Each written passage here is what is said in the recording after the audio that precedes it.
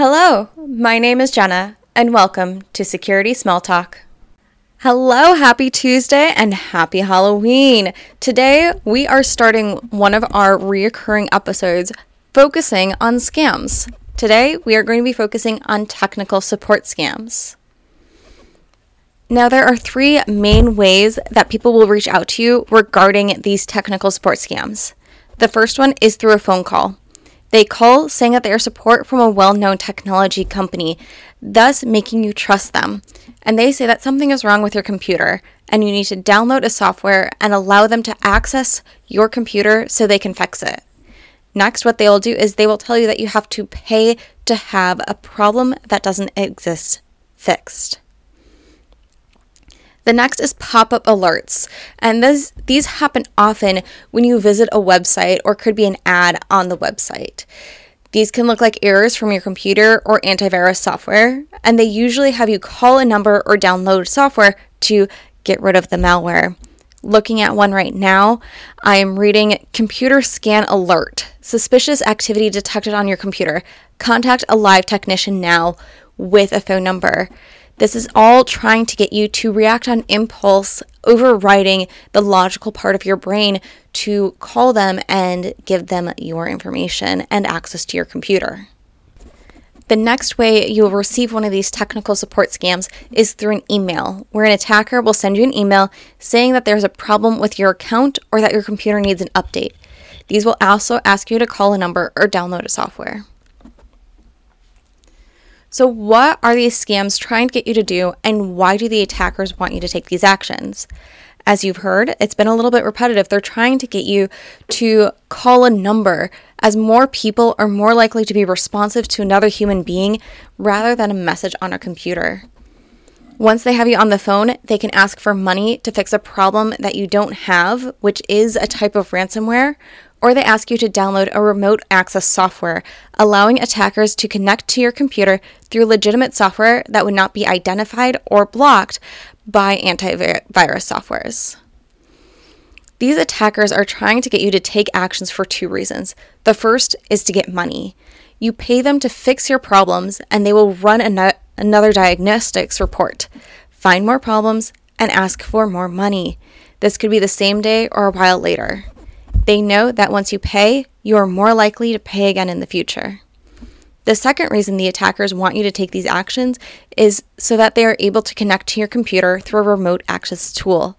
This tool will allow them access to your computer so they can download malware, as well as download any documents they want to their computer. This could also give them access to passwords if you keep your passwords in a document or a spreadsheet. So how can you identify if your computer really has a problem? Well, the first step is do not panic. As I stated previously, these attacks are trying to get you to override the logic sense of your brain, and panic and adrenaline will do that. So you need to download a reputable antivirus, or preferably use one that you have previously downloaded and used, and run a scan on your computer. The important part of this is to not download anything from the pop-up, email, or phone call, as those are all attacker tools. You can find an antivirus software by searching online or by going to your local technology store and asking the workers there to assist you. Your antivirus software might find some malicious software, and that's okay. You can use the antivirus to get rid of this malicious software.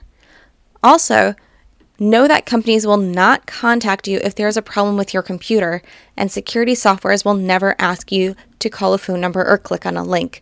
These are all indicators that it is an attacker trying to get you to take actions instead of an actual problem that's going on with your computer. Now, this is all well and good, but attackers are smart, and sometimes they trick us into giving them money or downloading software. So what do you do if you fell victim to one of these people? Well, the first thing to do is if you paid with a credit or debit card, reach out to the card company that holds it and report that the payment needs to be canceled. And if you gave the attacker your credit card number and information, request a new card. If you paid the scammer with a gift card, you can reach out to the company that you got the gift card for, saying that you bought the gift card for a scammer and asking if they can refund your money. Some companies will do this, some companies won't, but it's always worth a try. Now, if the scammer has your username and password, you need to reset every single one of your passwords. This is a very daunting task, but believe me, if you reused your password anywhere, the attacker will find it and get into your account. And wherever possible, set up multi-factor authentication on all of your accounts. If you downloaded something to your computer, make sure to delete it and keep your antivirus software up to date. Now know that there is a follow-up scam that attackers will use when they find out you are attempting to cancel their payments. They will call you pretending to be the company that you are working with, asking for more information so they can steal more money. The best way to combat this is to only work with someone through the official phone number on the company's website, or if possible, work with the company in person. The last step whenever someone reaches out to you trying to scam you is to report the scam. You can submit a report to reportfraud.ftc.gov. This gives the government more information to identify scammers and build cases against them. Also, when the FTC knows that there are more scams out there, they are able to create guides to educate people how to avoid common attacks.